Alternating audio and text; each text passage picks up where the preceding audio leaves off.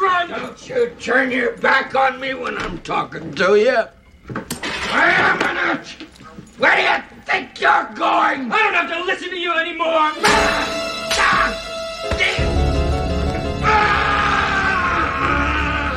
You bastard! Son of a bitch! I'm sorry, Father! I'm so sorry! Son of a bitch!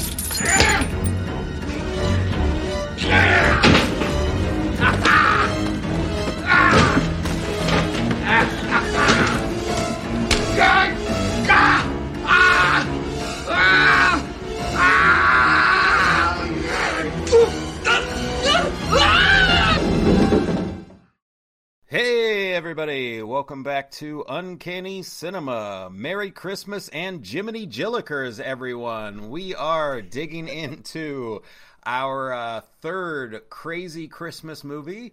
This has become a tradition of ours. The first year we looked at Elves, the insane film Elves. And last year we watched Dial Code Santa Claus, also known as Deadly Games. And they're both pretty wild and crazy Christmas movies. And so we had to go for the three-peat to try to match that. And honestly, I think it ends here. We will still do something Christmas, and I have something in mind for next year. But I don't know that there's going to be a third or a fourth to match these. There's other bad Christmas movies, I'm sure, but I might these just masterpieces. Yeah, I might change it up because it might just be a disappointment if we try to find another one next time. But yeah, so this time we are looking at Silent Night, Deadly Night 5, The Toy Maker. This is from 1991. This is the fifth entry in the Silent Night, Deadly Night film series. The reason I picked this one, I had never seen it before, but I saw someone on Twitter, like Film Twitter, kind of hyping it up, saying it was like just a wild ride of a movie. And I was like, okay. And I look up the basic premise. I saw it was like killer toys and stuff. And it has nothing to do with the beginning of the Silent Night, Deadly Night series, which we can talk about coming up. The series like takes a hard turn at one point and never comes back. But yeah, so I did this one on a whim, hoping that it lived up to that tweet. I feel it did. We'll see what our panelists made of it. So some background information I can throw out there. The director is Martin Kit Rosser, who didn't direct a whole lot of movies, or at least not a whole lot of famous movies, but he did have a hand in a number of like kind of prominent movies in the 80s, you know, in a certain genres anyway. He worked on the script or story for Friday the 13th Part 3, Part 4, and Part 5, and also Meatballs Part 2. So he did those, and then yes, and Silent Night, Deadly Night 5. He also co-wrote it.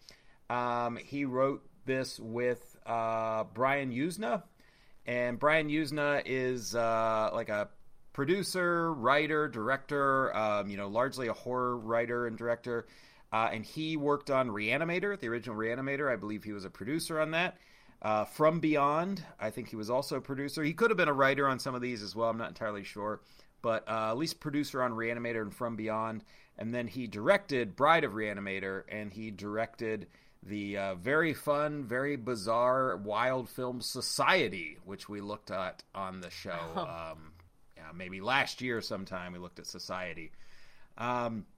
Also, this director, Martin Kit Rosser, went on to work as the script supervisor on every Quentin Tarantino film. So he is active in Hollywood. So that goes up through Once Upon a Time in Hollywood. So he kind of had a little career in the 80s doing kind of schlock. And I'm sure Tarantino ate that all up and then probably got along with the guy or whatever. And then he became a script supervisor on these much more high-profile and respected films that Tarantino has released. But yeah, so he's still doing that. Okay, as far as the cast for this one, not a whole lot of people that are famous outside of one person. I don't know if really anyone is particularly famous. There is a cameo or small role by Clint Howard. So that's Ron Howard's brother. He has been in like everything since he was Ice like Cream 5. Man himself. The Ice Cream Man, yes. He was in Arrested Development. He was in Silent Night, Deadly Night 4, I believe. What's that? I think he was in Silent Night, Deadly Night 4, right? Oh yeah, he was in that. There are a few actors who are in 4 that carry over into this in different roles. I think one person is playing the same character, weirdly, like anybody gives a shit. Clint Howard has been in, like, I think all of his brother's movies in some role or another. He was in Apollo 13. He's been in a bunch of stuff, but yeah, Ice Cream Man is one of his starring roles. Clint Howard is an odd-looking gentleman, so often his roles lean into that. But one of his earliest appearances is in an episode of Star Trek when he was a child. He was like probably 7 or 8, and he played like a megalomaniacal child who's like a god child who can do all this kind of shit. And then they dub his voice with an adult's voice, and it's this like weird kind of unsettling thing. Anyway, so Clint Howard shows up in a small role, but the man of the hour for this particular movie is Mickey Rooney. Woo! Mickey Rooney, or we're woo-hooing Mickey Rooney? Okay. No, it's nothing. He's like, I know him from The Simpsons, and that is it. Yeah. I actually didn't look him up. I'll do that while you guys are talking. Obviously he had an extensive film career. He was huge in like the 30s into the 40s. He was like one of the big. Well, they make the joke on The Simpsons. I think like he was the biggest box office draw from 1939 to 1940, and I think Bart says, "Wow, spanning 2 decades." But no, there's been many jokes made about like Mickey Rooney because he was huge, and I think he was married to Judy Garland. When they were both younger, because he was a massive star. He was like America's like little brother was kind of his vibe. And then as he got older, I think it was harder for him to get roles. And then, but he still like was a beloved kind of like celebrity to people of a certain generation. So I can look him up to see what ones pop out for Mickey Rooney. But yeah, so this is one of his later film roles. When I'm sure he wasn't super enthused about appearing in Silent Night, Deadly Night 5. But yeah, he has a fairly sizable role as a toy maker, and we can definitely get into everything about him and his character coming up. And yeah, then there's some other stuff I can go into as far as like the production goes, but it can all wait. So I will introduce our cast here. So we tried to reunite our Christmas crew, but we are down one member, but that's all right. We will push forward. But we have 2 of our regulars, the 2 who are regularly battling it out for supremacy in terms of guest appearances. So we have rejoining us here a man who certainly loves his horror and particularly loves his bad horror. We have Eric. And particularly loves this series, because now I've seen them all. Yes. All right. And also join us, another fan of bad movies and horror movies and movies in general, and a fan of trying to get on this podcast as many times as possible to get past Eric. We have Jack. Although I will say, before officially introducing her, while she is a fan of bad movies, she doesn't seem to love these Christmas bad movies. There seems to be a running theme every year of her like struggling with these in particular. And we'll see if that continues for year 3. Greetings, Linton. Also, may I quickly note, I think this is a record for the quickest time that you've gotten the Simpsons reference out of the way. I think it was in the first 1 second. I don't think you can beat that in the feature, so well done. Well, I did say, welcome to Uncanny Cinema. I considered just jumping right into Merry Christmas and Jiminy Jillikers, so that would have been even quicker. You're right. And for anyone who's listening, yes, for anyone who's listening who might be confused by that, so it's I already referenced The Simpsons with the spanning 2 decades there, but yeah, Jiminy Jillikers is from the same episode when Milhouse becomes Fall Out Boy, and that's Fall Out Boy's catchphrase is Jiminy Jillikers, and then they bring in Mickey Rooney at one point to try to like talk Milhouse off the ledge, and then he says, well, thankfully we've got a perfectly good Fall Out Boy right here, with the setup being like, oh, he's talking about Milhouse or Bart or whatever it is, and then it's It's old man Mickey Rooney in a little Fall Out Boy costume going, Jiminy Jillikers, Jiminy Jillikers. It's a very fun part of that episode. And in fact, Eric's name for this show is actually Jiminy Killikers, which is quite excellent. Genius. As a so reference. Good. I am Robo Rooney, which we will get to later, and Jack is Extreme Close-Up Tidy Whities, which I'm sure we'll get to later. Oh, yeah. All right. Anyway, so, welcome everyone here for our look at Silent Night, Deadly Night 5. As usual, we will dig into our initial thoughts before we go into the film in total. So, here, your first thoughts, what do we make of Silent Night, Deadly Night 5? Well, and it was no elves. We'll say that much. I agree. Well, elves is a hard. That's a bar. It's a bar. Is it a bar or a basement? Like it's just that is, oof. So it's not that. It was.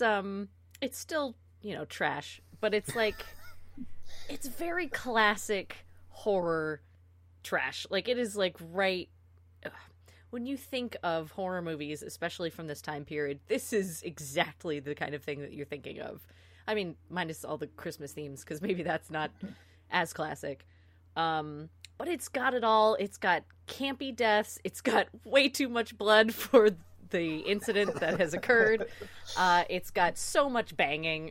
It's like totally ridiculous, cheesy, campy. It was fun. It was a fun ride, I guess. There's some wild stuff that happens at the end. I mean, there's wild stuff throughout, but and how? There's like towards the end, it just goes, "I'm sorry, what?" So that's interesting. But up until that point, it's like, yeah, okay, this is a classic 80s slasher. I think. Is it a great movie? No. No. The best of the series, possibly. Oh yeah, you've seen them all. Okay. Yeah, there are things I give it credit for, especially in terms of its budget. I thought the look of the toys was very good. I think like half the kill scenes were well done. All of the sex scenes were great. I think even Mickey Rooney's performance, I think, was actually pretty like fun and campy. It didn't seem like he was phoning it in, but that's true. I think compared to the rest of the actors, he did look like a pro. The acting is wooden mostly, as you'd expect. The dialogue the same, but it's not like so bad that it's like, why would they even write that line? But it definitely takes a lot of unpredictable kind of like twists and turns that kind of make it more than just a paint by numbers slasher. Yes. And no spoilers. We will get to it. The bonkers ending, of course, is worthy of note. So, yeah. All right. So for myself, first I had promised some Mickey Rooney information here, and to be honest, he was in tons and tons of movies, and I know I've seen some of these, and I'm skimming through some of the titles. I mean, Captain's Courageous was like a fairly big movie of its day. He was in a lot of things as a child actor. I don't know how many of these are like seen as like classics today compared to just being like popular at the time. So I'm a little out of my depth on it, although we were talking earlier that he was, you said it's a mad, mad, mad, mad world, Jack, right? He appears in that, and that was a big movie of its time, a big comedy. So that was when he was somewhat older. But then obviously he was in Breakfast at Tiffany's in one of the most embarrassing screen roles to ever exist. If you haven't seen it or know what I'm talking about, go Google it or YouTube it. Mickey Rooney, Breakfast at Tiffany's, and you'll soon find out. But, I mean, he did have a very lengthy career when he was younger. And I was incorrect. Judy Garland, he wasn't married to her, but they were like close friends, and they were in numerous movies together. But he was married 8 times, apparently, so just couldn't make it work. But the first marriage was to Ava Gardner, who was just a notoriously beautiful woman of her era. And like, so he got with Ava Gardner, and then a bunch of other women. I think some of them were likely actresses as well. All right, but back to his key starring role in clearly the best work of his career for Silent Night, Deadly Night 5. Yeah, for me, Eric just mentioned that he has seen all 5 of them. He and his girlfriend have often gone through entire series, even the Children of the Corn series, which is just heinous of them to do that to themselves. Yeah.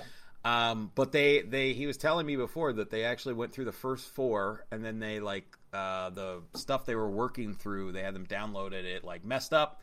And so he actually hadn't seen 5 until now. So this was new to him. I had seen the first one, Silent Night, Deadly Night, years and years ago, probably in high school or something. And I only watched it because it's this is supposed to be kind of a famous slasher movie. And I had never watched any of the other ones. And then I was going to do this one for the show. And then I saw a lot of them were on Shudder recently. After Halloween, they put a lot of the Silent Night, Deadly Night ones on since we're coming into the holiday season. And so I was like, well, what the fuck? I'll watch all of them, and so I will know what this series is. And so here is what I found. Silent Night, Deadly Night, the first one is just standard slasher junk, which is what I remembered it to be. It is not anything special. It is just a guy in a Santa costume going around killing people. Second movie is also standard slasher junk. It is his younger brother going around killing people. It also repeats 30 or 40 minutes of the original movie. Literally does it in flashbacks because when they were going to make it, the company that they wanted a sequel, and I think they originally wanted to just repackage the original movie without any new footage or any new story. It's just somehow, and the director's I refuse to do that. And so but a big part of the movie is just you're watching entire sequences that you saw from the first one in a character's at a psychiatrist's office, or they're having flashbacks or whatever. So the Jaws 2 method, essentially. I don't remember Jaws 2 well enough, but I mean, this is a lot. This is tons and tons. Yes. So, but yeah, so that one's but even that being crazy and bad, it's really bad on its own. And that does have one particularly famous bit, which has become famous for circulating on YouTube and memes, is Garbage Day. Because the killer is the most ludicrous overactor in the world. And there's a part where a guy's just coming out and taking his trash can to the curb, and the guy goes, "Garbage Day," and then shoots him in the chest. This is 2. I will say that 2 is worthwhile just because how bananas that guy's performance is, and it's just nothing but him and then flashbacks, and it's just the most over the top thing, and that's what I remember from that movie. Yeah. Silent Night, Deadly Night 3 is a really boring slasher, and it introduces some kind of psychic element to it. So basically, the original killer from the first movie actually isn't dead, although we had been led to believe he was. But I mean, it's a slasher movie, so that's pretty standard territory. Mm-hmm. But he's been in a hospital, and they've been operating on his brain. Yeah, he's got a weird helmet in on his head. Yeah, he's got a helmet. But then there's a girl who's weirdly psychic, so we're introducing some kind of other, paranormal element to the series that never had it. But most of the movie's just really slow and really boring.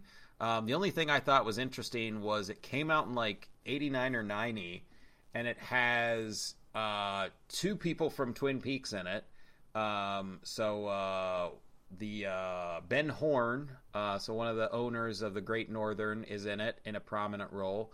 And then the Leo Johnson, the really violent guy in Twin Peaks, they're both in it.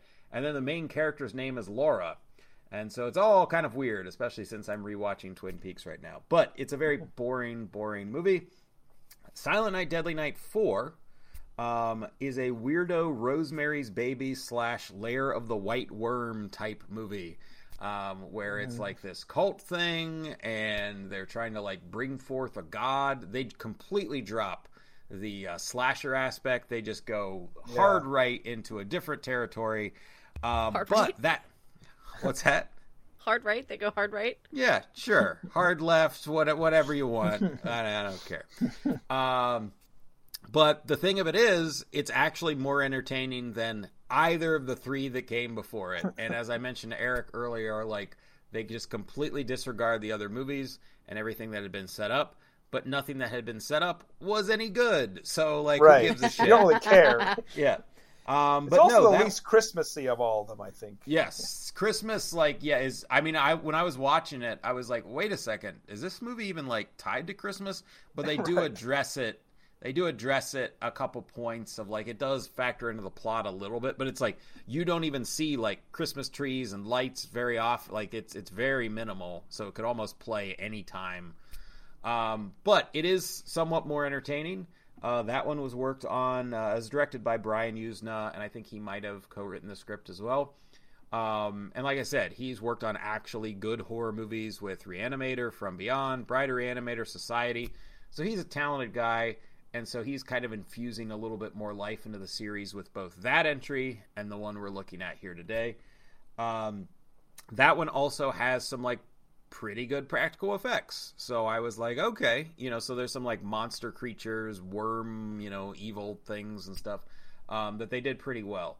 So if you haven't seen the Silent Night, Deadly Night series, congratulations. But that is a quick recap on the first 4 coming up to it. And then this 5th one, in a nutshell, there are killer toys that someone is unleashing upon the public. Certain people of the public, we don't know why, we don't know where the toys are coming from, we're kept in the dark for much of the movie on it.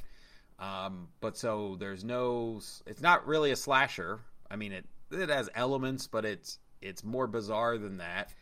It's not the Rosemary's Baby kind of cultish thing of 4, and it has no connection to any of them except, as I mentioned, one guy who's Yuzna's son, I think, plays the same character in 4 and 5, or at least is given the same name. So apparently there's some weird carryover there. So it's a shared universe well before Marvel. Whoa. They did it. All right. So, so I watched all of these. They're all pretty bad.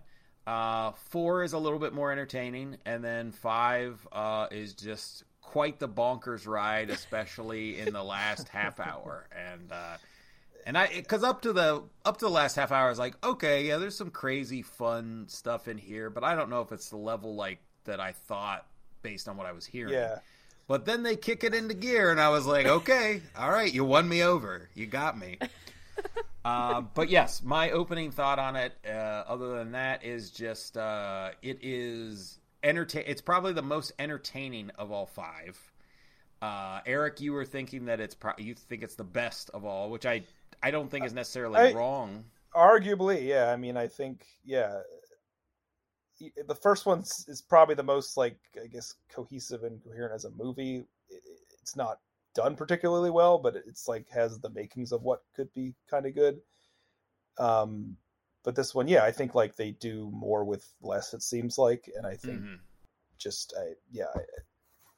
it at times feels like it's going to be like a paint by number slasher, but they never quite like go down that road. So it's at least fun to watch as it unfolds. Do any of the other ones have a child eating eggs with his bare hands? Because this one does. No, I don't think so. Great. That's a point in this one's column. I think this one at least ties in because the first 3 involve the one storyline of like childhood trauma factoring into Christmas, because the basis of the first one is the kid witnesses a guy dressed as Santa Claus murdering his mom, and it's just always with him, and then he goes crazy one day in Santa Claus uniform and does the same thing. And this one starts the same way, like it's a kid traumatized at Christmas, and like now instead he's just like horrified by the sight of presents the whole movie, and it's like kind it's of a weird God, this poor kid, idea, yeah. This whole movie, no one understanding, like it's just like, okay, so the kid sees his stepdad, I guess, get killed by a toy very early on in the movie, and then stops talking. He's so traumatized he will no longer speak, and for some reason no one in his life is like, okay, so maybe we should remove kind of the whole Santa thing. Maybe we should get rid of the toy that literally murdered this man. Maybe we should like kind of just back off. They're like, no, let's go way harder on Christmas. Let's take the murder toy and put it in his room. let's take him to see Santa. All of this makes sense. It's just, it's kind of like when you want to cure someone's peanut allergy, you expose them little by little. You just shove them in a vat of peanuts. Yeah, absolutely. That's the tactic they take here. I was getting a little lost in the plot at one point, and the issue I was wondering about does get resolved to the movie's credit and cleared up for me, but initially I wasn't totally sure, and so I was reading the Wikipedia synopsis to see if I missed anything, and I did certainly miss one thing, and it was that the kid's dad is killed, and then the rest of the movie takes place 2 weeks later. Mm-hmm. Yeah, according to the I did know that. Yep. Yeah, I didn't catch that. It says big 2 weeks later. I was probably writing a note or something. I didn't catch it, and I think my assumption was probably like, "Oh, this is next Christmas." Like the kid is like still traumatized, like by next Christmas. No, but that to me that makes more sense based on the plot that we see unfold and the way the mother approaches him and everything. But literally 2 weeks ago, like, she doesn't seem broken up about the husband. Nobody's in mourning. Nope. No characters are like stopping by and like bringing pies and shit. Nope. They aren't planning any, like, there's nothing with the will. So I thought like, oh, this was like a year ago and the kid's still suffering. It's like, no, mom's just doing A-okay. It's like, yep, we gotta get little Junior here just talking again. Everything's peachy. Yeah. Because she mentions how, like, the therapist said that, it's normal for him to stop talking after a traumatic event, but it's like, still, and it's like, well, it's been 2 weeks. How long do you think he's going to... He should be fine! Yeah. Also, and I'll throw this out too, we're going to obviously talk spoilers as we always do, but it's just that point I'm making is even more emphasized because later the mom's just down to hook up with her ex at a moment's notice after losing her husband horrifically in some bizarre murder or whatever she thinks it is. I don't even know if she thinks it's an accident. Well, I guess because she doesn't talk about it. She never brings it up, so we don't know what she thinks happened. Yeah. The movie resolves it well because you're like, oh, she's just a shit mom. Okay.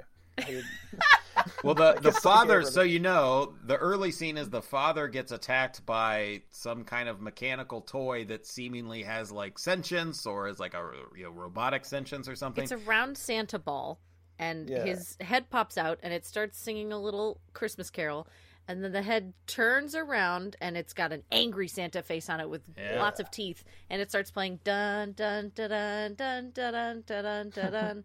Then it kills you.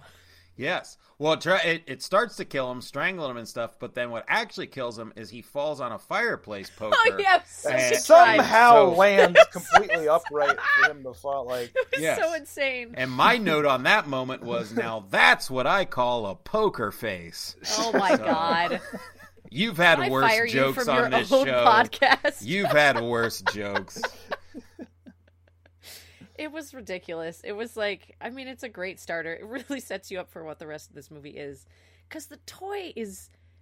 It's, like, not clear how the toy is killing him. It's got long, spindly noodle arms that it looks like rubber that are kind of strangling him, but then he seems to be able... he's not quite dying from it. The actor is working so hard to make it look like it's hurting. And he's struggling against it. Yeah. But my favorite part of that scene is the slow-mo. That really brought it home for me. They spend most of his struggle scene in slow-mo, which I can only assume is because they're like, maybe this will make it look more realistic. It doesn't look too good when it's just him. It's so bad. Oh, they keep cutting back to the poor kid. What's his name? Derek? I keep wanting to call him Kevin because child and Christmas and... Home Alone? Yeah, exactly. No, Derek. They keep cutting back to Derek watching all this happen on the stairs, doing absolutely nothing, which is fine. He's a kid, but they keep showing he's making this exact same face over and over again. He's still got like baby teeth, and they are coming in real weird, and he's got this weird shocked look on his face. It's like the elves face from Elves. Yes, it is. Got that look, it really is. And he's just like, ah! And it just keeps showing it over and over. And I'm like, I do not need to see this. I get that you have to make a cut to make this terrible death scene work, but please stop showing me this same scene. And all of this comes after like our first 30 seconds, which before the dad is killed. Oh, right. We get to watch his son watching he and the mom bone for a while, too. For a while. Yeah, it's too much, I would say. And that continues on. That is a theme for this movie. It is too much. Make some cuts. Both for all scenes. But definitely the banging scenes because, oh my God. Look, you got to give the people what they want, Jack. That's what we're here for. Oh my gosh. Oh, wait. One last note that I wrote down about this opening scene. So the kid is like, oh God, they're banging. I'm going to go downstairs. And so he walks downstairs, for some reason opens the door, right? Like, it wasn't a knock. He just opens the front door. And there's a present sitting there. He pulls it in. The dad figure comes down and starts yelling at him. And he says, how many times do I have to tell you not to open the front door by yourself? Which is a weird thing to need to discipline your child about. But he says this while holding the child in the air a la Simba. Like, he's just holding him way, way up in the air and just shaking. And I'm like, what? Why? Why is this a big deal? It was so weird. I'm glad he died. He sucked.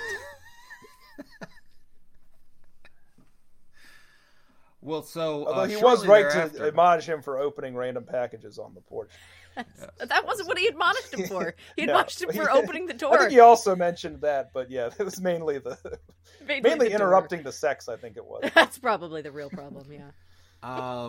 And so shortly thereafter, so after the father dies, like I said, the mom seemingly does not care. And there's no sign of mourning, and I don't just mean with her, but I just mean there's no sign of that, like, in the home or with friends or relatives, nothing, which is why I thought it was like a year later. But so then shortly thereafter, they go to a toy store, which is owned by Mickey Rooney, and they get there, and they start calling him Mr. Pedo, and I'm like, Mr. what now? And, I know. And because it's supposed to be Geppetto. It's Petto, and his name is Joe Pedo, because it's like, he's a toy maker. And then his son is what is it? Pinot, which is supposed to be off of like Pinocchio. Real obvious, but.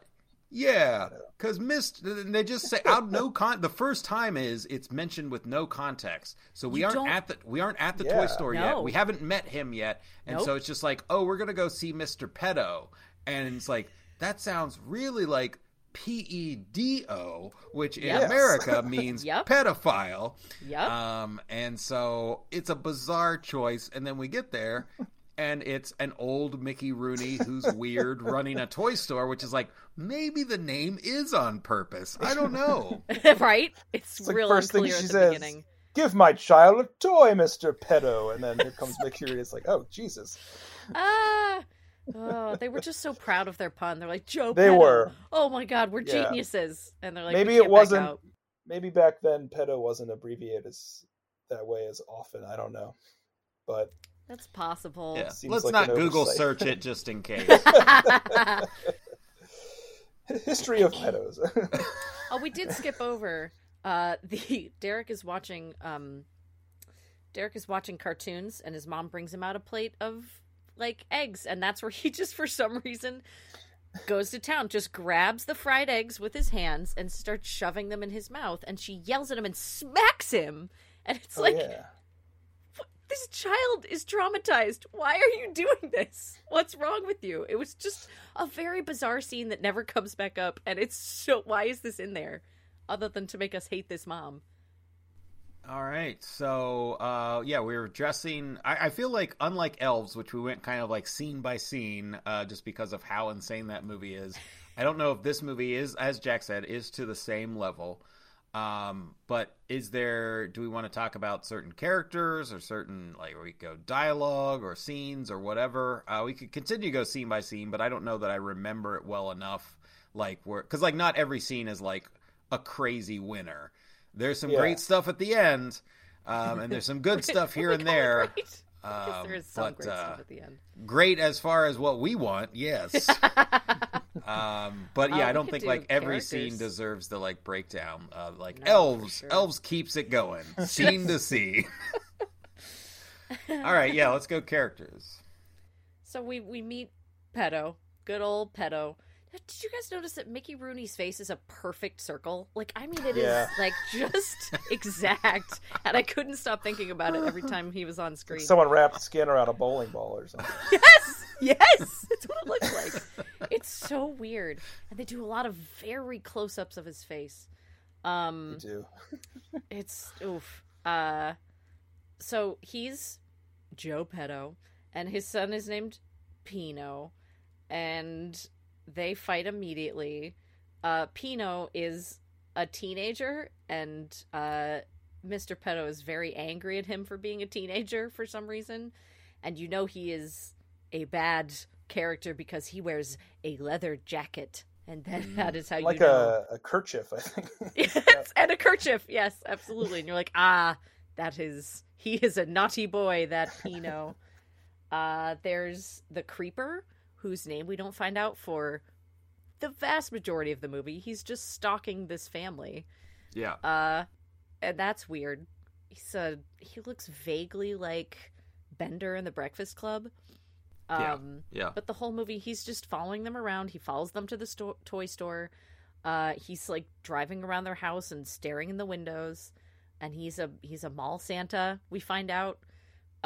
And a very bad one also. Which that's a running theme for our Christmas movies. Oh, you're right. We always have a it. mall Santa in them. That's true.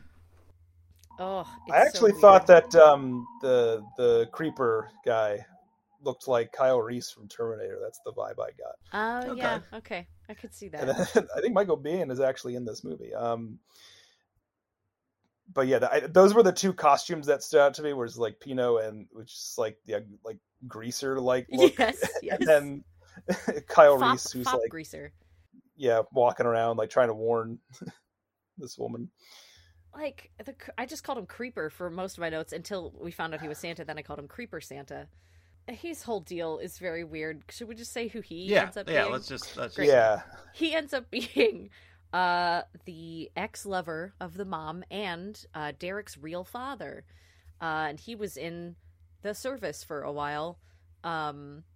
And just comes back and decides to stalk this family, which is very weird. And then he's saying how he didn't know she was pregnant or something. Like she never told him, and then so he was never given a chance to be in the kid's life, and he wanted to be, and so he's real mad about I guess it. painted as a good character, which again it makes the mom look even worse. It's just like she.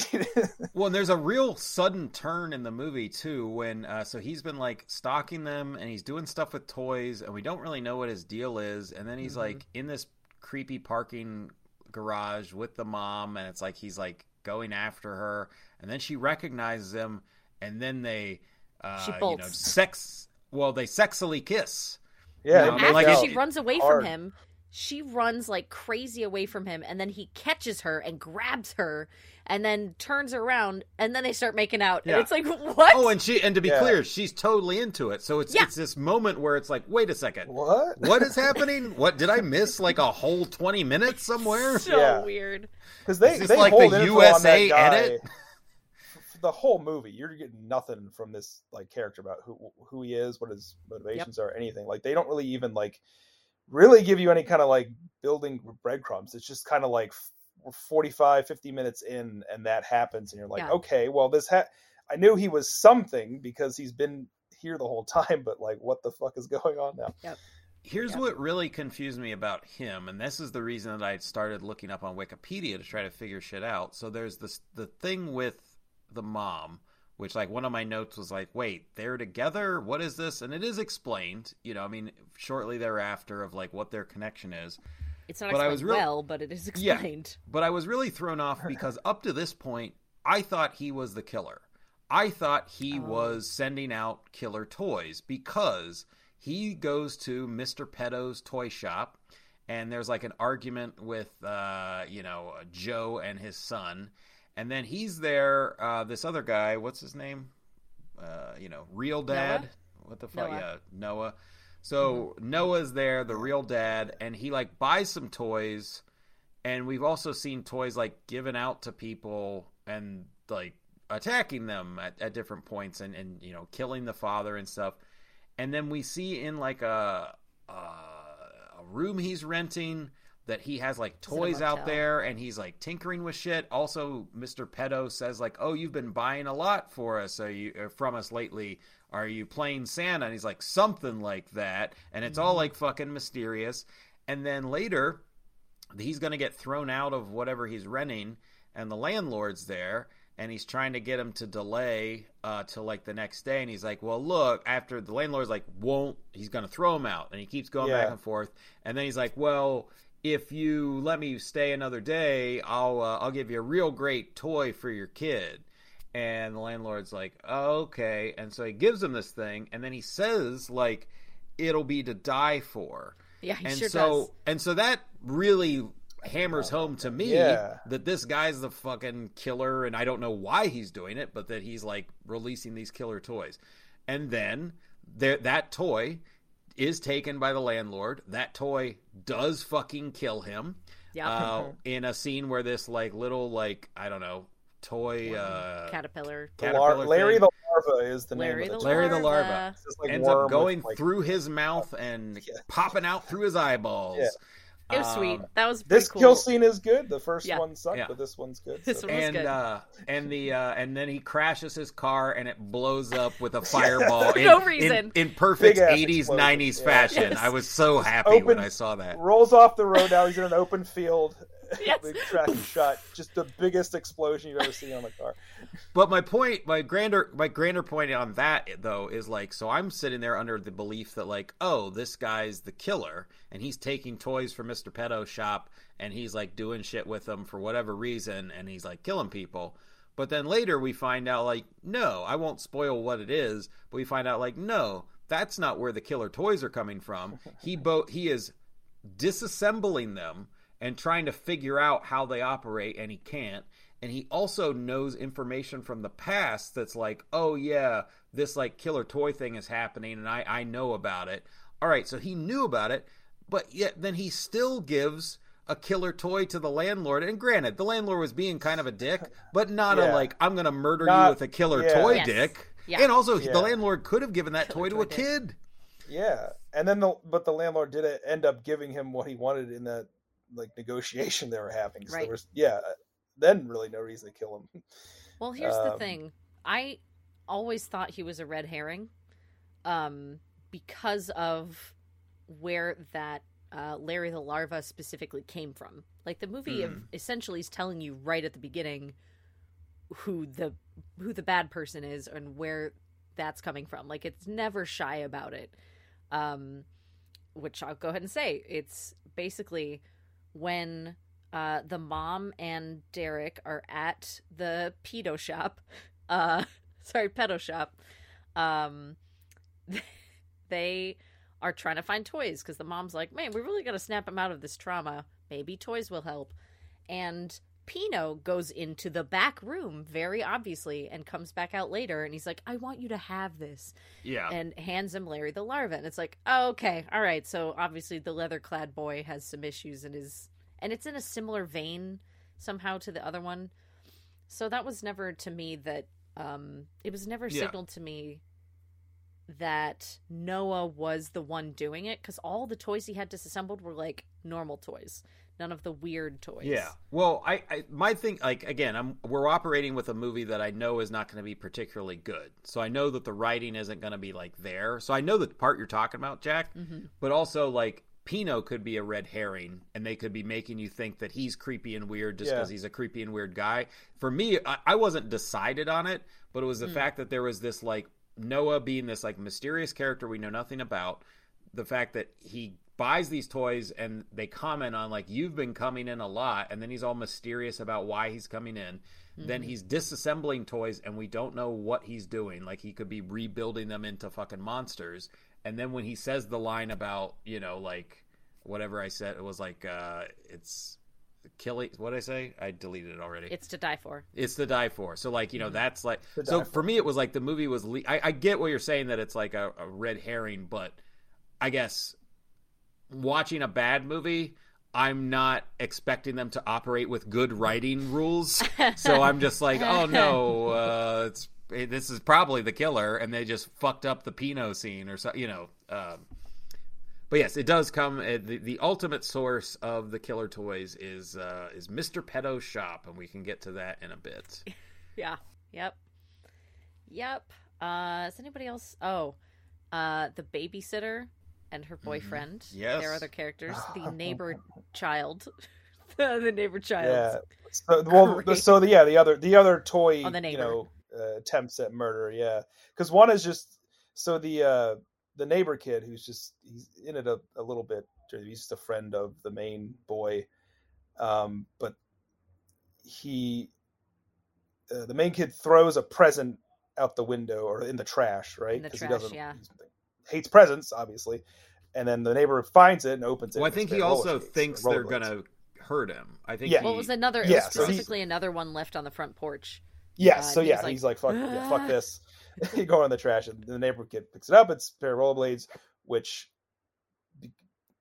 as he's rollerblading, after he has a weird run-in with the boyfriend of the babysitter, who they're just hanging out outside, a little kid. Yeah. But then, his skates go haywire. It's like the sparks flying, and they're like rockets now. He can't control it. And then, the scene eventually ends with him getting hit by a car, but it doesn't look too terrible. He just kind of rolls on top of it. But then it cuts to him in the hospital, and that kid is fucked up. He's got like a body cast. Yeah, his whole face is covered in bandages. Face is just purple. It's like, man. So I don't think he dies. I think they maybe say he's in a coma or something, but he definitely gets messed up. I think because his roller skates finally stop when the kid destroys the Santa toy. It's in his room and he destroys it. No, I thought it was just because he crashed. I think it's just that he crashed. Oh, really? I don't think it's any connection. Oh, okay. That would have been interesting. Because then I thought, are they toys connected somehow? But then, I guess, maybe. But you did skip over some choice dialogue when that kid comes across the babysitter and her boyfriend, who are just hanging out outside on the sidewalk in the dead of winter, and just eventually start making out there. Yeah. But so the kid comes by and he's fucking with them, or he cuts through them, and he's being a very 90s era, movie kid of that kind of shit. I've got my hat on backwards and none of my patterns match. Yeah. Suck Let me go authority. Catch a Pop-Tart as it comes out of the toaster. And so the boyfriend, though, is also very 80s slasher boyfriend, just total, awful dude. And he says, I eat kids like you for breakfast. That's why my shit smells so bad. And then the kid, to his credit, says what everyone in the audience is thinking. What an asshole. And then the girlfriend is just kind of oh, you. And it apparently revs her engine because she starts making out with him immediately after the guy says the dumbest thing possible, and then gets shown up by a 12-year-old. Yep. We watched that scene. I turned to Shannon and I was like, if I just talked to a random 10-year-old like that, would you be turned on? And she's like, no, are you kidding? I mean, it was almost... Yeah, that girlfriend was like, oh my God, it's so hot the way you just it's so try gross. to bully that kid. It's terrible. I mean, it was nearly the scene from Happy Gilmore of I eat pieces of shit like you for breakfast. You eat pieces of shit for breakfast? No. It was almost good, but it just wasn't. Are there any other characters that matter at all? I don't. There's we do need to talk about Mr. Pedo we do. at length, but who were you saying? Well, you talk about the other kill, the final kill scene, I guess, with the babysitter. Yeah, I mean, there's that. That's spoiler. Oh wait, no, she doesn't die. But spoiler, the boyfriend died. Oh. The babysitter doesn't die? She got pretty fucked up. I know. Yeah, but she comes out running out of the house later, covered in blood. That's the reason they knew to go after Pedo. She got shot point blank in the chest and by a toy. By a toy. Did you see how much blood? No, the blood splattered. It wasn't like it was a BB. Wound? It was pretty big. It looked like it. I'm aware. That whole scene. Okay, so she and the boyfriend are getting it on.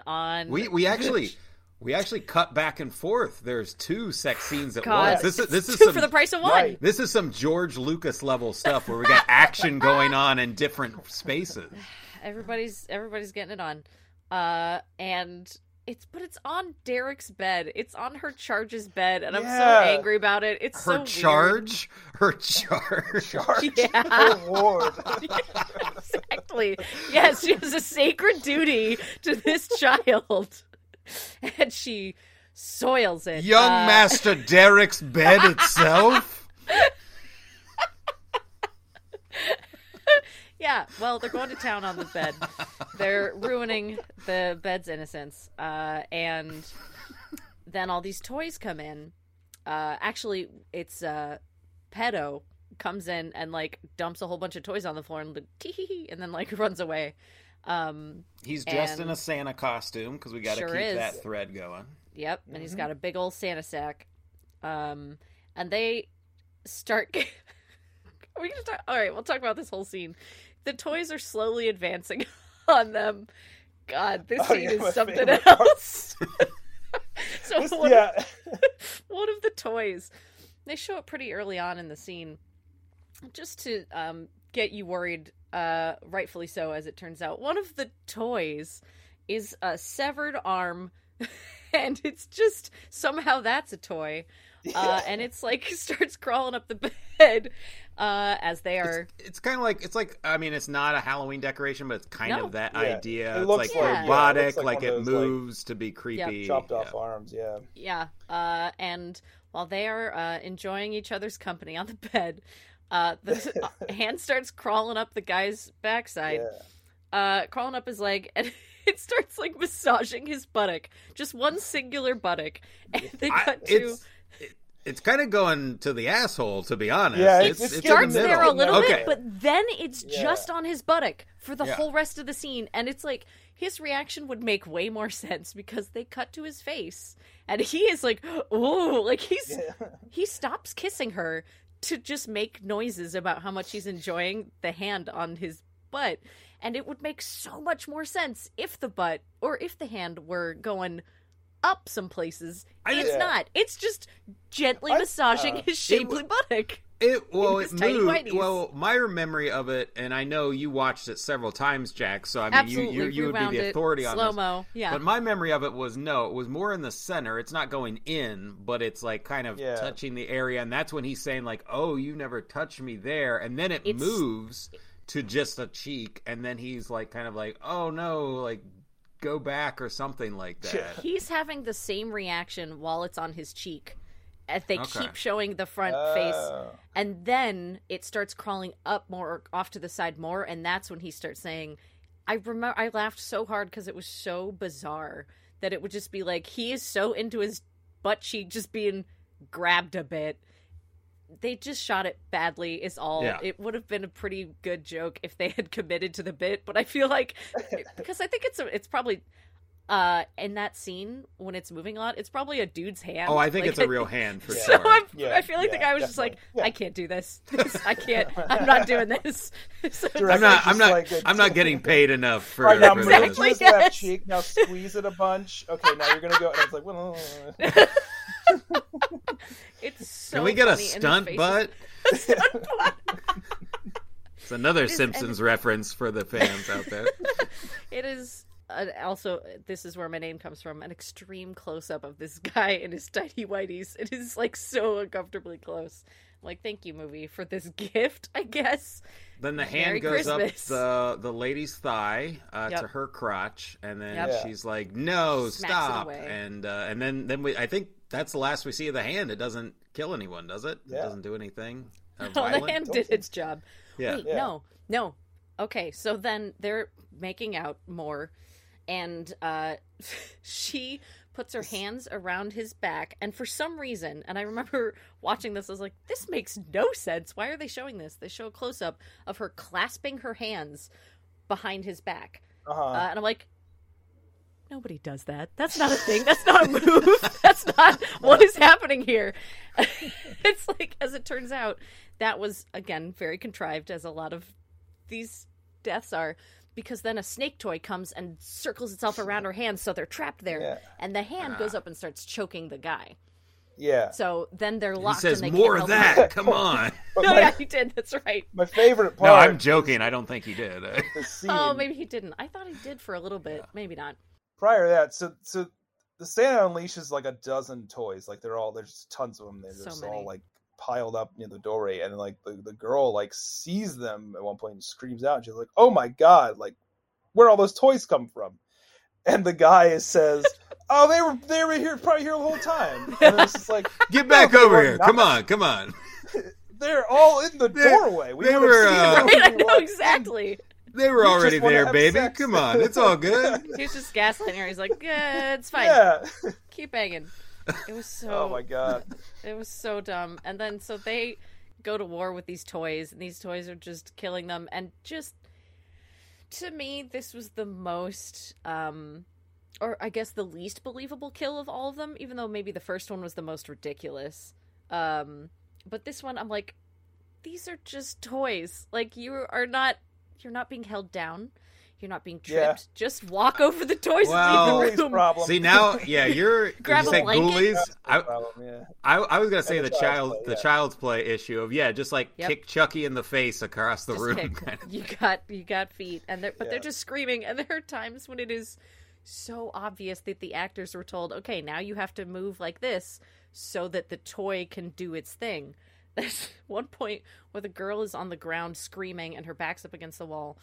And then a toy is like with a big chomping mouth comes at her and she starts screaming. And then she just opens her legs all the way. She's just like, as if she's like, come on in. Here's the thing. And then they don't even go through with it because I was like, because I was like, I mean, on one level, you're sort of like, oh, that's really tasteless, kind of deal. But then they don't even do it. So they hint at that the toy's going to go for her crotch. But then when we cut back to it, it's just chowing down on her thigh. On her and thigh. Like, I was like, come on. If you're going to do it. Do it.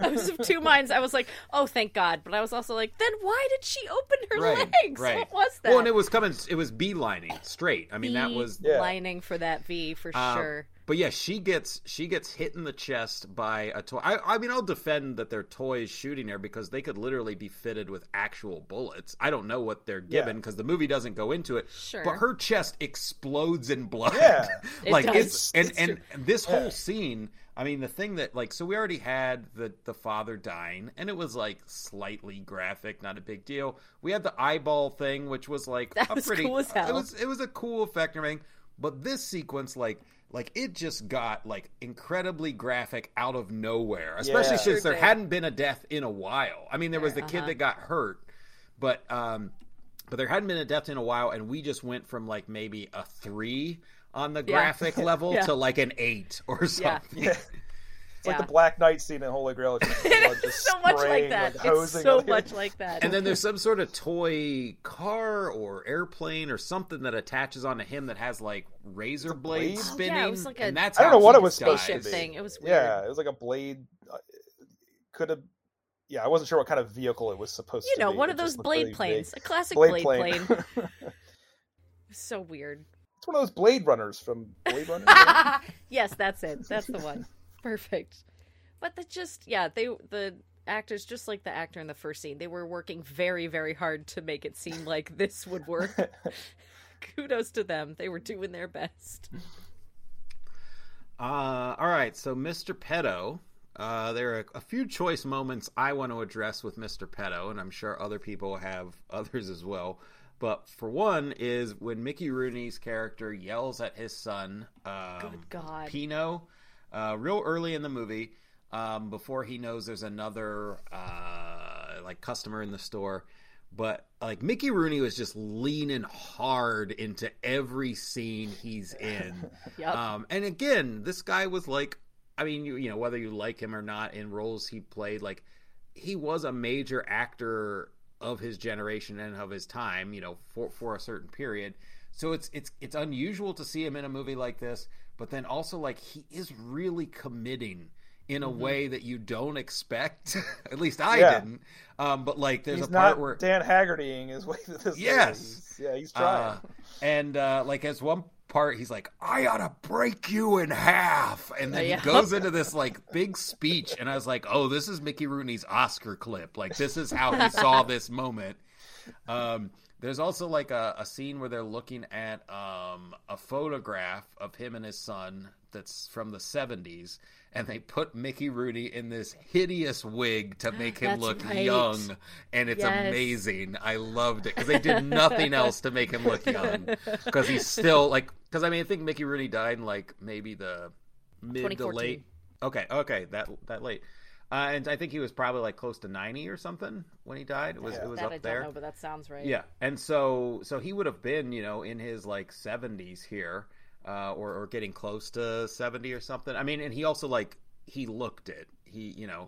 So like it's like It's Always Sunny in Philadelphia if they put a wig on Danny DeVito in a flashback scene. Yes, 100%. That's perfect. Yes.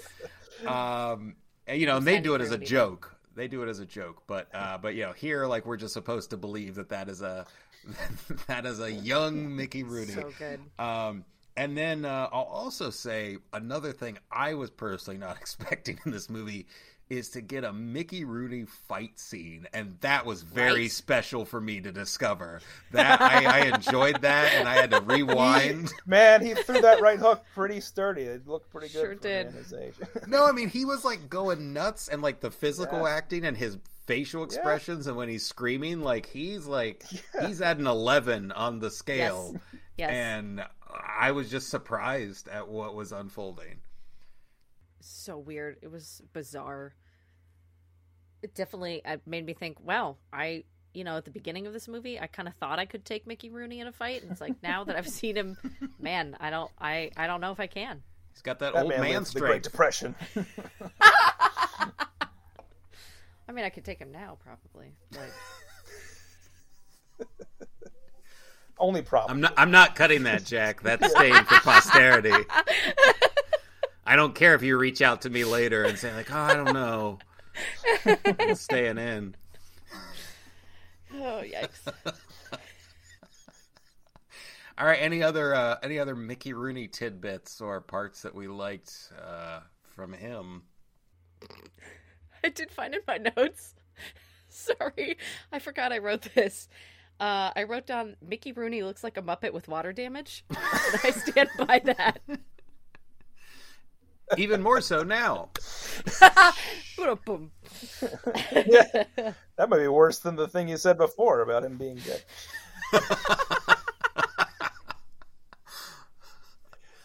Yeah. We've got you now with your Mickey Rooney hate. Yes. In the future, America's sweetheart, Mickey Rooney. Yeah. All right. Now, what were all those things you were saying about Dick Van Dyke earlier, Jack? What? All that shit you were talking about, Dick Van Dyke and Betty White, and how much you hate Angela Lansbury. Yeah. Pull the tapes, Linton. Prove it. Yeah, Angela Lansbury, how you thought she dare was you? Just the worst person. No, don't even joke about that. How dare you? She was a queen. Don't come for her. I'll come for you. Lovely. All right, so that's some stuff on Mr. Pedo. I think it makes sense to kind of like go into some of the stuff on the ending here. I'll say that one thing just that kind of leads into it is I alluded to it earlier. So the real dad, Noah, reveals to the mom after they bang, which is concurrent with the other banging with the teens. So we're cutting back and forth, but after that he reveals it is graphic. After that, he reveals that, like, he's known about the killer toys. He's, like, a former Army veteran or something, or he is an Army veteran. And then he's known about these killer toys, and something where, like, Mr. Pedo got in trouble for, like, doing shit, but, like, not, like, in prison for the rest of his life in trouble. Like, it was a slap on the wrist, like, don't go making any more killer toys now, Right? And so he like knew about it somehow, but he also doesn't do anything about it. And she's wondering why things are happening. And he reveals that that guy's the source.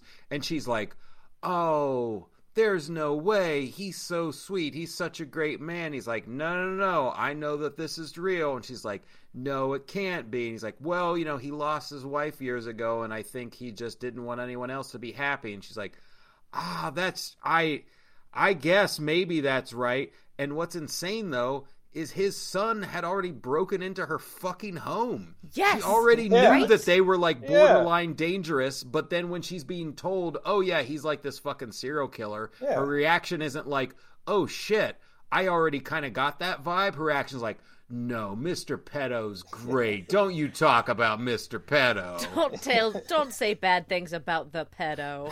The pedo is a pillar of the community. Oh, quick note. Okay, when Noah reveals himself and is like, hey, I'm here, he mentions that she has a son, and he mentions him by name. Why does that not freak her out? They haven't spoken in like 6 years, and he's like, do you see my face every time you see your son, Derek? Why isn't she immediately like, how the fuck do you know I have a son, and how the fuck do you know his name? Hey, you just chased me down in a parking garage. Get away from me. No, she's like, you're right, let's make out. Sorry, she's I hated mom. that. She's a bad mom. Person. She's terrible. Yeah. Okay, sorry. Look, Derek, your dad's been dead 2 whole weeks. It's time for you to toughen up. You know, life's hard. Yeah. Don't eat eggs like that. So anyway, sorry. That was a side note. Turns out he's like, I don't trust this pedo. Good call, as it turns out. So then they go back to the house, right? And that's where they find all the shenanigans that have ensued there. They're talking in his car because, when he was, for like a 16-minute sequence, it felt like it was so long that he was chasing her in this garage. She gets to her car, and she's like trying to get the key in the lock, and I know that this is normal, it happens when you're freaked out and stuff. But, like, she is trying real hard to not get the key in the door. Yeah, it seems like drops and, like, kicks the keys under the car. It reminds me of those made-for-TV infomercials where people are, like, really poorly trying to pretend that something is hard. That was what this was like. Pots and pans. And they're just, like, toppling over. Right. Yeah, exactly. Why can't I hold all these limes? Like, that sort of thing. So, her keys fall in, like, the drain. So he has to drive her home. So they get back to the house, and they're talking in the driveway, and all of a sudden, the bloody babysitter flings herself onto the front of the car and starts screaming, which I guess makes sense. You can't. She looks like Carrie. She's like she just definitely looks like Carrie, covered in blood. It's not like.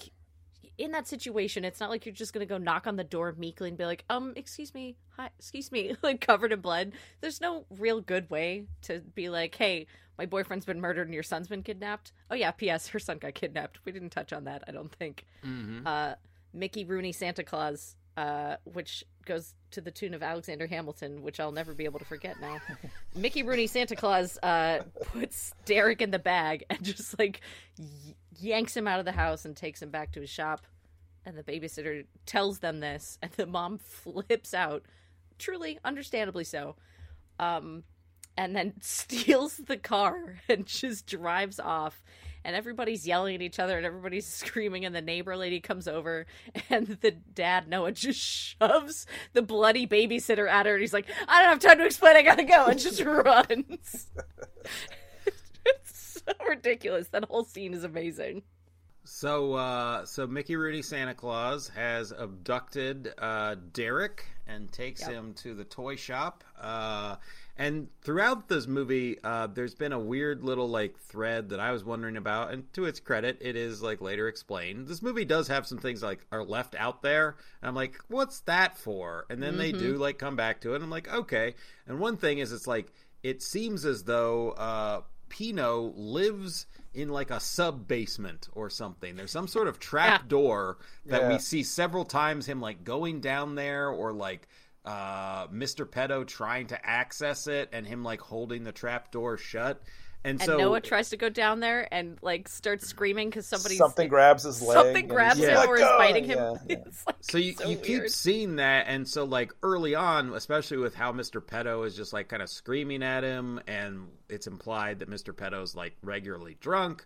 that you're thinking like, oh, is he abuse him? Has he been abusing him since he was a kid? Does he keep him chained up down there or something? There's like different possibilities that are going on, but no matter what, something's likely happening in that sub-basement. Yeah.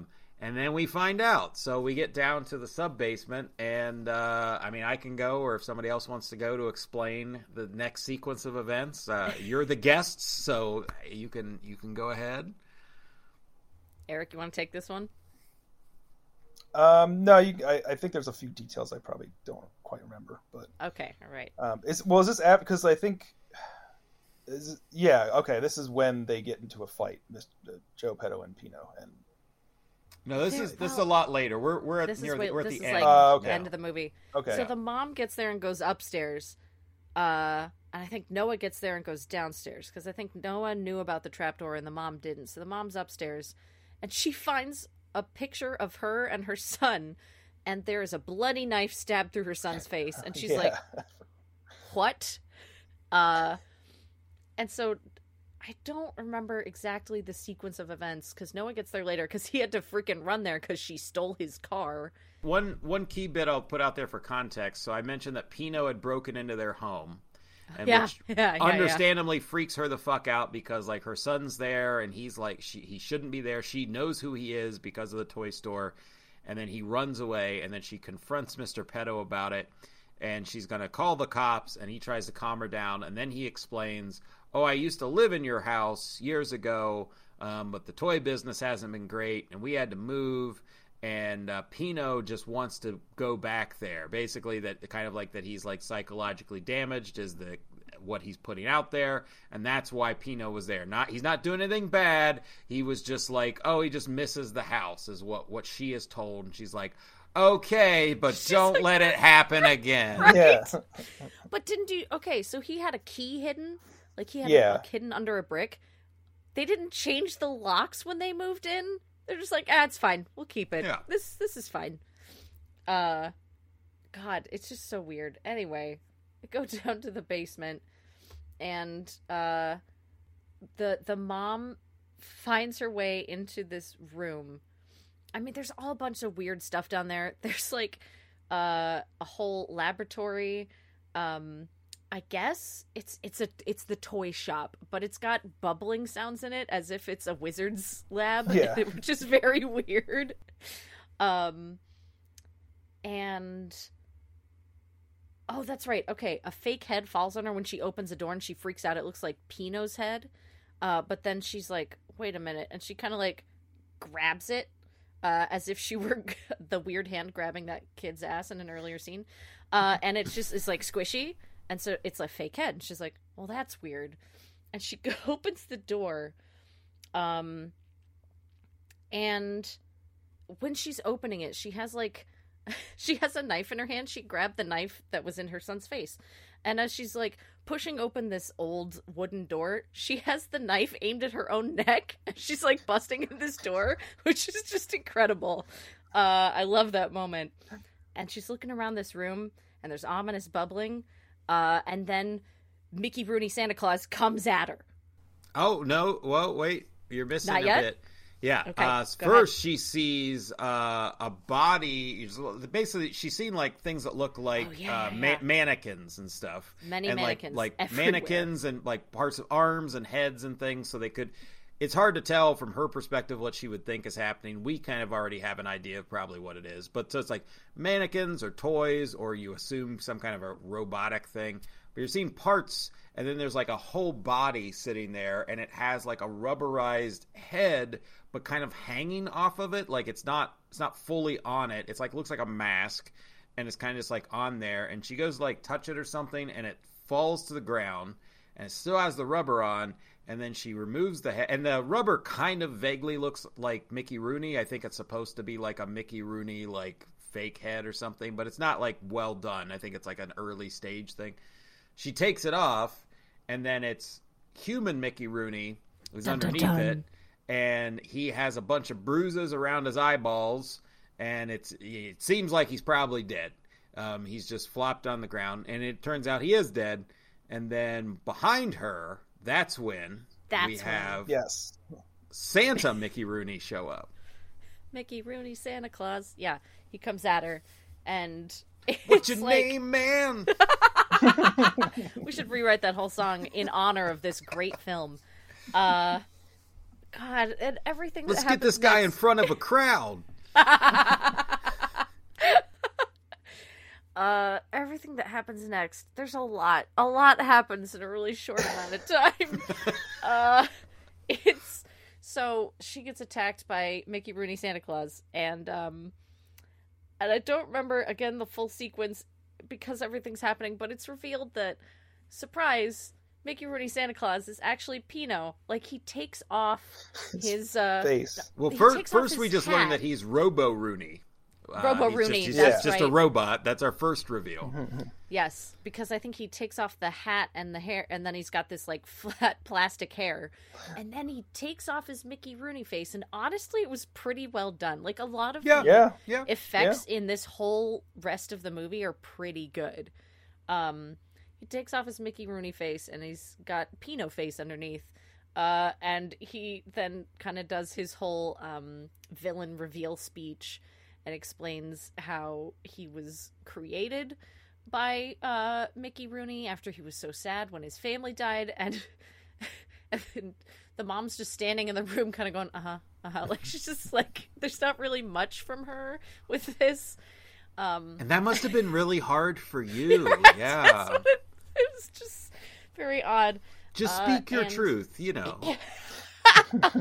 So as he takes this off and is explaining all of this, and he's like, and Father would always break me. He would always put me back together, but he would break me.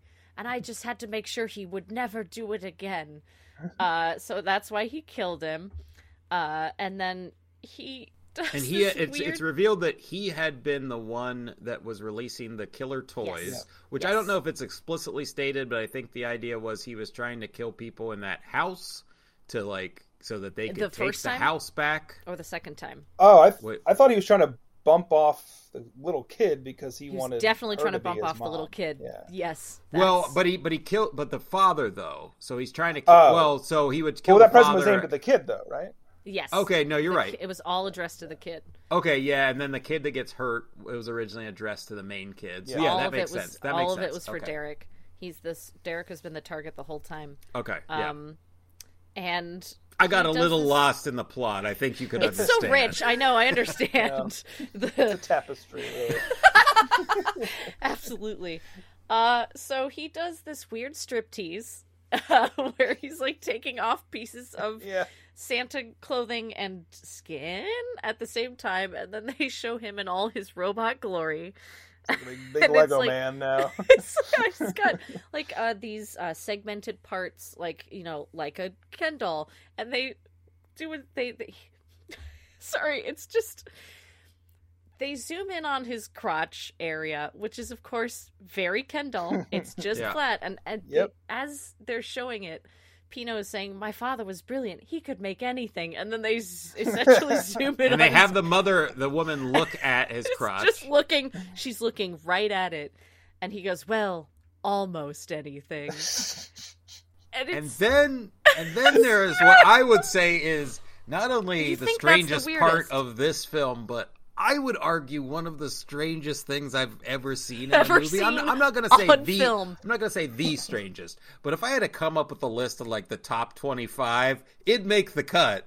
This would even be top 10 for me, but you do see weirder movies. It's true. Eric and I both go to some really dark places, but no. So we've already revealed that Pino, who keep in mind, up to this point, we knew Pino was weird, like the way the leather jacket. Yeah, no, just the way the actor portrayed him, like he was supposed to be a creep. You knew he was creepy, or we knew he was like a killer, or there was something more to it. I did assume that he would be a toy or a robot. Oh yeah, his name was Pinocchio. Like, yes, he was obviously, from the moment that it was revealed his name, you're like, he's a made creation. Got it.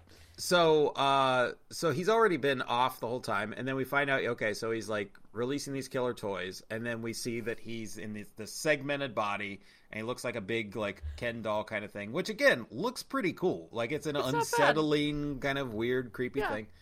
And he wants to be the mother, the main woman throughout the movie, like her son. So he's trying to replace Derek, and he wants to be her son. And her then, real son. Yes. And he says, that, he must. And he says, I can love you like a real son. And as he's saying those words, he's actually like pushed her up against a workbench. And she's wearing like a garter belt or something. She's got like some kind of like lingerie stuff going as well. So they just, a little something extra for the audience. But so kids. he pushes her up against that. She's not naked or anything, but she is wearing a skirt. And then he's naked in his robo form, his Ken doll form. And he is thrusting his Ken doll crotch into her crotch for like a good 20 seconds.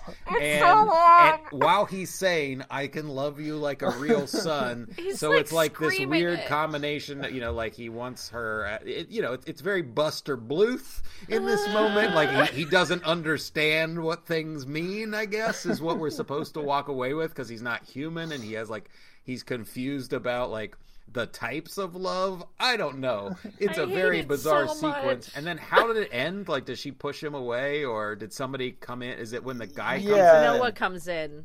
I think he comes in and like at least distracts Pino. Yeah, because if you remember, Pino has her on the ground and she's struggling with him, and then she's able to get away, and then he actually came into the room first, and then Robo Rooney squirts him with a water gun. They just do a real close up on a water gun, like an and acid water gun. I think that's sort of implied, but there's no sounds with it. Usually, when acid's in a movie, they make it really clear by having smoke effects and having sound effects. Yeah. None of that. So what it looks like is he just got squirted with some water and fell backward into some boxes, which all fell down on him, and it was very stupid. Anyway, he shows back up and attacks the. Oh God, it's so weird. Then they fight. There's a lot of fighting that happens. Pino, there are 3 Santa sacks just hanging in the middle of the room, like you do. And he starts stabbing them and saying, I'm going to be your son, essentially. I'm the son now, dog. And he's like he's slowly going through all of the bags and stabbing them. And finally the mom's like, no, you can be my son. It's fine. Just don't kill him. Because Derek is in one of the sacks. In one of the sacks, just being silent. Because obviously still extremely traumatized, because again, it's only been 2 weeks and now this is happening to him. But it's like keeps going back and forth. Like the Noah will attack Pino, and then Pino will defeat him, and then he goes back to stabbing. The mom tries to stop him, and it's like this cycle. And they start lopping off arms, limbs, and stuff. Limbs, and they break him in half. half. Was pretty cool. And then they finally slice him just straight in half with an axe. Darth Maul him. Darth Maul him. Yep. Absolutely. It doesn't look like a very hard swing, so he kind of blows apart pretty easily, it seems like. I forgot earlier. I think how she got out of the I can love you like a real son moment, which is gonna haunt me for the rest of my life. I think she stabbed him in the brain. Do you remember? Because he shoots him with a screwdriver or something. She stabs him with a screwdriver, and he goes kind of falling off of her and pulls it out, and there's a bunch of electricity effects and stuff. He's got 80s lightning electric in his eyeballs and stuff. Yes. Yeah. Oh yeah, there's some cool stuff that happens with his eyeballs. Like he does some real weird effects with his eye. Strange. So they defeat him. There's a kind of a one last scare type thing where he's like, you think he's dead, but he grabs the leg and that kind of thing. And then he also crawls over to Rooney and essentially has a father-son moment where he's like, I just wanted to be real for you. Don't leave me, Papa. Yes. Don't leave me. You killed him, Papa's been dead for like weeks or something, rotting in the basement. So then the kid talks for the first time, and I can't remember exactly what he says, but then the parents laugh like it's like an 80s sitcom like ending and which is particularly weird because the dad shouldn't know that the kid doesn't talk unless I miss the mom mentioning it. It's like maybe he's talked laughing about it on the car ride. It's possible. But so they have that moment, and then I think they that might be then when Pino comes back alive for a second, or they end up smashing his face in. Oh God, right. And then like the last line the kid has is like, "Don't be afraid. It's only a toy, Mommy." And then like they leave, and the kid like lingers in the toy shop, and the parents should be like get the fuck back out here. Yes, you're not staying down here. But the kid, he comes back, and then we see like he doesn't see it, but we see one of the other like Robo dolls in there have like lightning in its eyes, like it's alive, leading of course to Silent Night, Deadly Night 6 that we've all been waiting for. Still waiting on it. Waiting on it. They did do a remake, by the way, just called Silent Night in the 2010s. Oh. But I'm sure it's also awful. So yeah. This last scene where they're talking and where they think they've killed Pino and everything's fine, both the mom and the dad are hugging Derek, and the dad says, "It's okay, Derek. I'm here now. I'll take care of you." And I was thinking when that happened, is like, the kid doesn't know who you are. That's not comforting. Yeah. Why? What do you think? If you'd been around, none of this would have happened. But then the kid says, "Mom, who is this guy?" Which is perfect. It's very good.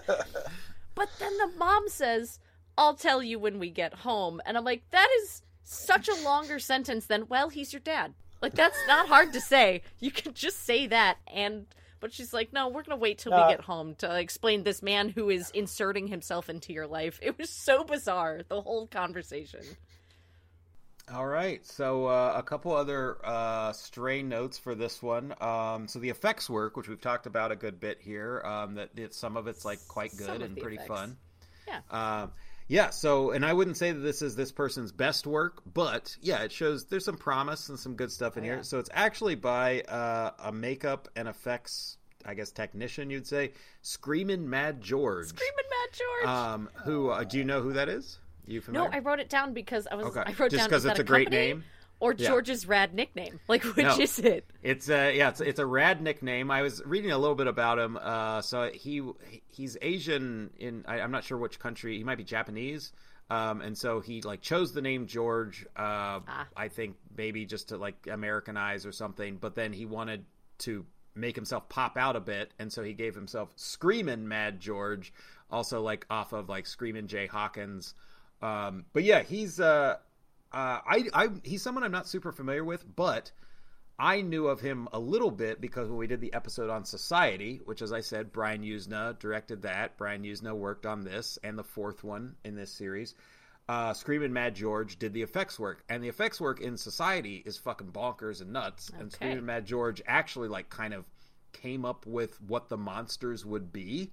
Like he changed the plot a little bit in an interesting way. We talked about that somewhat on that episode. So I didn't know much about him, but I was looking him up, and he hasn't done anything in a long time. But he had I don't know the extent of his work in these films, but he did at least something in the original Predator, Big Trouble in Little China, Nightmare on Elm Street 3 and 4, which I do remember Nightmare on Elm Street 3 having some pretty fun effects. Mm-hmm. He did Society, which is bonkers effects. Bride of Reanimator, which is a lot of fun. And the effects are a lot of fun. Silent Night, Deadly Night 4 and 5. And as I said, the number 4 had some pretty good effects, and that popped out at me. He did Tales from the Hood, which does have some pretty solid effects. And then one movie that I'm guessing, based on how long he'd been doing them, up to, say, this is like kind of into the mid-90s. We will do this on the show at some point. We haven't yet. But there is a movie called Freaked from 1993 that has some just bonkers practical makeup effects. The movie's like so-so, but the effects work is like just crazy off the charts. So Screamin' Mad George seems like an interesting dude and does some pretty cool effects work. Yeah. Also Big Trouble in Little China, John Carpenter. No, I mentioned that one on my list. Oh, you did? Oh, okay. Yeah, no, it's cool. But yeah, so that's one little note for us. Screamin' Mad George did the effects on this. And then the other one, which I particularly love, and I could have brought it up at the beginning of the show, but it just seemed more fun to save it for the end. I'm going to quote directly from the IMDb trivia for this. Mickey Rooney wrote a letter of protest against the first Silent Night, Deadly Night, stating that the, quote, scum who made it should be, quote, run out of town for having sullied the sacredness of Christmas. But he co-starred in this 5th installment in the gory horror series. And that is amazing that both, that he was willing to do it, I'm sure, for money, but also I'm sure the people behind it, like, they must have known and been like, oh, let's see if we can get him. Let's see if he'll agree to it. And then he did. Did you know the first movie was like, it came out at the same time as Nightmare on Elm Street, the first one?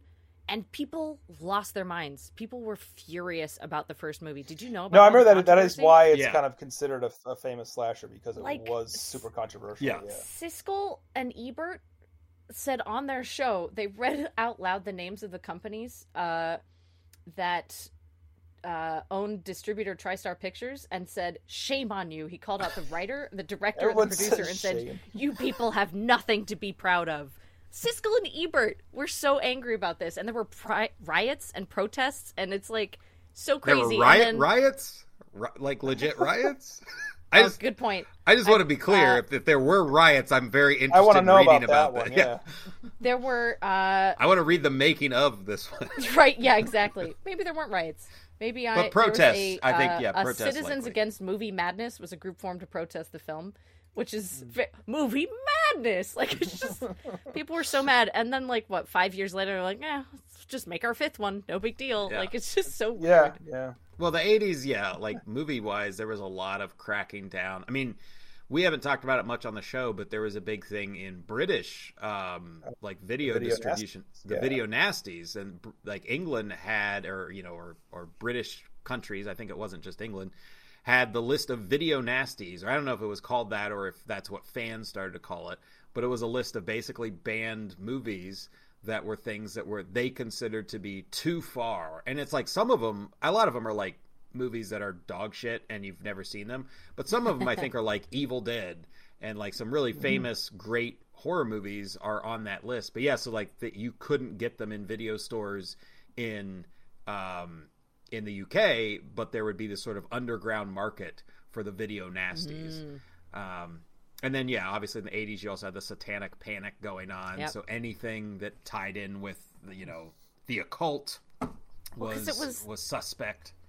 They were just so mad because they were showing Santa as a bad guy, and people were furious, and it's just so funny. The quaint time that was the 80s, I guess, that was something that people cared about. A simpler time, the 80s. Yeah, and I remember reading when I was going through all the Silent Night, Deadly Nights in the last few weeks, and I had heard about that, the kind of like reaction to it, but I had forgotten all about it. But yeah, like everybody went nuts in 1984 over the first Silent Night, Deadly Night having like a killer Santa, but there's actually an older slasher movie from 1980 called Christmas Evil, with the same deal of like a guy dressed up as Santa Claus, and nobody gave a fuck. Nobody gave a fuck. There were no protests or anything. Same thing. Not a single riot about that one. I have one more tiny, stupid little thing that I have to bring up because it was one of my favorite parts of the movie. So, the neighbor mom is friends with the main mom. And you meet her a couple of times, and she comes over at one point. But she's knocking on the door at one point, and the mom goes and opens the door. And as she opens it, the neighbor lady is, like, playing with the bow on the door wreath. And it's such a weird... It feels like a mistake that they left in, because she's just, like, pulling on it a little bit, playing it like a cat would. And then she just seems surprised that the door's open, and then they continue with the scene. And it's amazing. If anybody watches this, watch for that moment, because it's tiny and great. All right, wrapping up here. Would you recommend Silent Night, Deadly Night 5, The Toy Maker? Not to my dad, but to many other people. Yeah, this is... I want you to sit down with your dad on Christmas morning and watch this movie.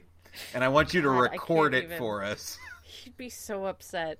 Not, like, angry, and not... He'd just be like... Just disappointed. Yeah, yes! 100%, I think same with my dad, because I know he is a huge fan of It's a Bad, Bad, Bad, Bad World, and he would probably say, "What's Mickey Rooney doing in this crap?" Would be his only reaction. If you like horror movies, if you like I was going to say Christmas movies. No, that's not a good metric for this one. If you like horror movies. Yeah, just watch White Christmas followed with this. A nice a nice double feature. Absolutely. This was a pretty good slasher. I mean, it gets real weird at the end, and you have to make sure that the person you're recommending it to is okay with where it goes at the end. 'Cause she gets assaulted, and it's not great. It's bad, but it's so insane. It's just like, ugh. As long as the person knows going in what they're in for, yeah, this is a really weird movie with some pretty good effects. Eric? Yeah, same. I think for horror fans, it's, I would say, a must-see. It's a rare kind of, tired franchise, makes a big pivot kind of a thing that kind of works out the way like Ghoulies 4 did not, where that's just like a huge departure and just a giant pile of shit. So yeah, I think it's worth a watch. It's got crazy stuff in it. It's not like super predictable, so you at least have fun watching it. Mm-hmm. Yeah, for myself, I would definitely recommend it. It is pretty bonkers. I think it is a fitting capper to our trilogy of insane Christmas movies, so I'm glad. Although I would say, I'll qualify that a little bit. I do own Elves in as much of owning Elves as possible, because it's literally only ever been released on VHS. They have never released on DVD. They've never released it on Blu-ray. I'm still hoping that Scream Factory or someone releases Elves on Blu-ray at some point. And you can sign his petition at releaseelvesyoubastards.com. But yeah, so Elves, I do have like a bootleg of that. And then I did buy Dial Code Santa Claus last year after watching it. I had the Blu-ray 4K 2-pack. And I actually showed a couple friends that over the summer, and they were. I loved watching their reactions to it since I knew it was coming. And I sent Jack a screenshot of what we were watching, and she's like, "Oh my god!" That said, this one I don't think would join the ranks. I wouldn't own this one to go alongside it. Not because it's like terrible. I mean, it's not a good movie, but I mean, not because it's terrible. Right. Like it doesn't hit the right beats. I just don't think it does enough, because like Elves is insane all throughout, and Dial Code Santa Claus, like, it varies between being like actually pretty good, and then it'll be insane, and pretty good, and then insane, and it's just like this back and forth. This movie like has spikes where it gets like, oh, that's some crazy cool shit. Mm-hmm. But then there'll just be kind of dead periods where it's like, oh, this is sort of like bland, 80s, 90s horror that's like nothing. So it kept me interested, but then the last 20-minute stretch is when it just like, it goes off the charts. So if I was to get it, it would be because of that last stretch. But I kind of lean toward... it unique. Yeah, I kind of lean toward not, just because I don't know if the entire package is worth it.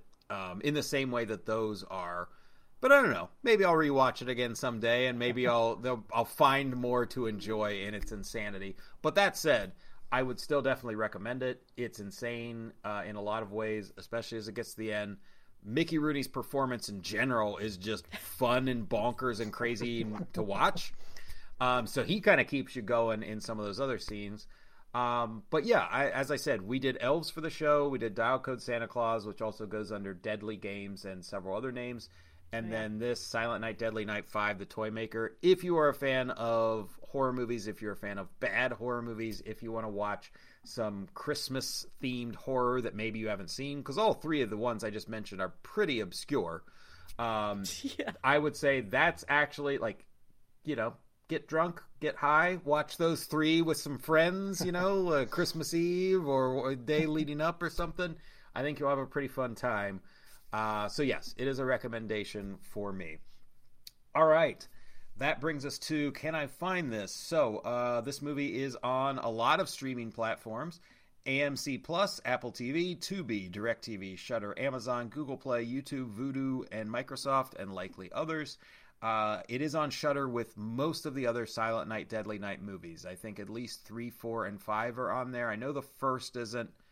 I think the second one might not be as well, but at least 3, 4, and 5 are on there currently as of this recording. And then there was a DVD 3-pack with 3, 4, and 5, because I think the first 2 have been released separate. So they put 3, 4, and 5 together, and that is on DVD, but it's out of print, so you might be able to track that down. But there is now a new Blu-ray 3-pack that is coming out in mid-December 2022. So if you've been itching to get your hands on Silent Night, Deadly Night 3, 4, and 5, you can get it in glorious Blu-ray. Thank goodness. I think by December 13th. So track that one down. Act fast. All right, so I think that wraps us up here for our annual Christmas showing of A Crazy Movie. As I said, next year we'll probably switch gears because there's some other Christmas themed ones we want to do, and I think we did a good trilogy. I don't think we want to try to top ourselves. Maybe we'll come back to another crazy Christmas one some year later, but we might switch gears for next year. But thank you for joining us on that. And then I mentioned on our previous show, but our next episode is when we do our Uncanny Cinema Christmas present. So that is one of the 3 times during the year when we flip things and we do an actually famous movie. And so we do that at April Fool's Day, we do that one point during the summer, and we do it at Christmas. And so last year for Christmas we did Willy Wonka and the Chocolate Factory, and this year we are going to do an actual Christmas movie. It doesn't have to be that, but we're just doing that this year. And so we are looking at Frank Capra's immortal classic, It's a Wonderful Life. And so I will be joined by both these fine folks here, Jack and Eric, and then our friend David will be joining us, and that actually is the same crew that was on Willy Wonka 1 year ago. So we will be looking at It's a Wonderful Life for our Uncanny Cinema Christmas present. This Silent Night, Deadly Night 5 will be dropping like the week of Christmas, and then somewhere in there, and then shortly thereafter, maybe on the 24th or something, I'll release the It's a Wonderful Life episode. So it'll be a bonus episode that we will be looking at. So join us for that one, and we'll see you then.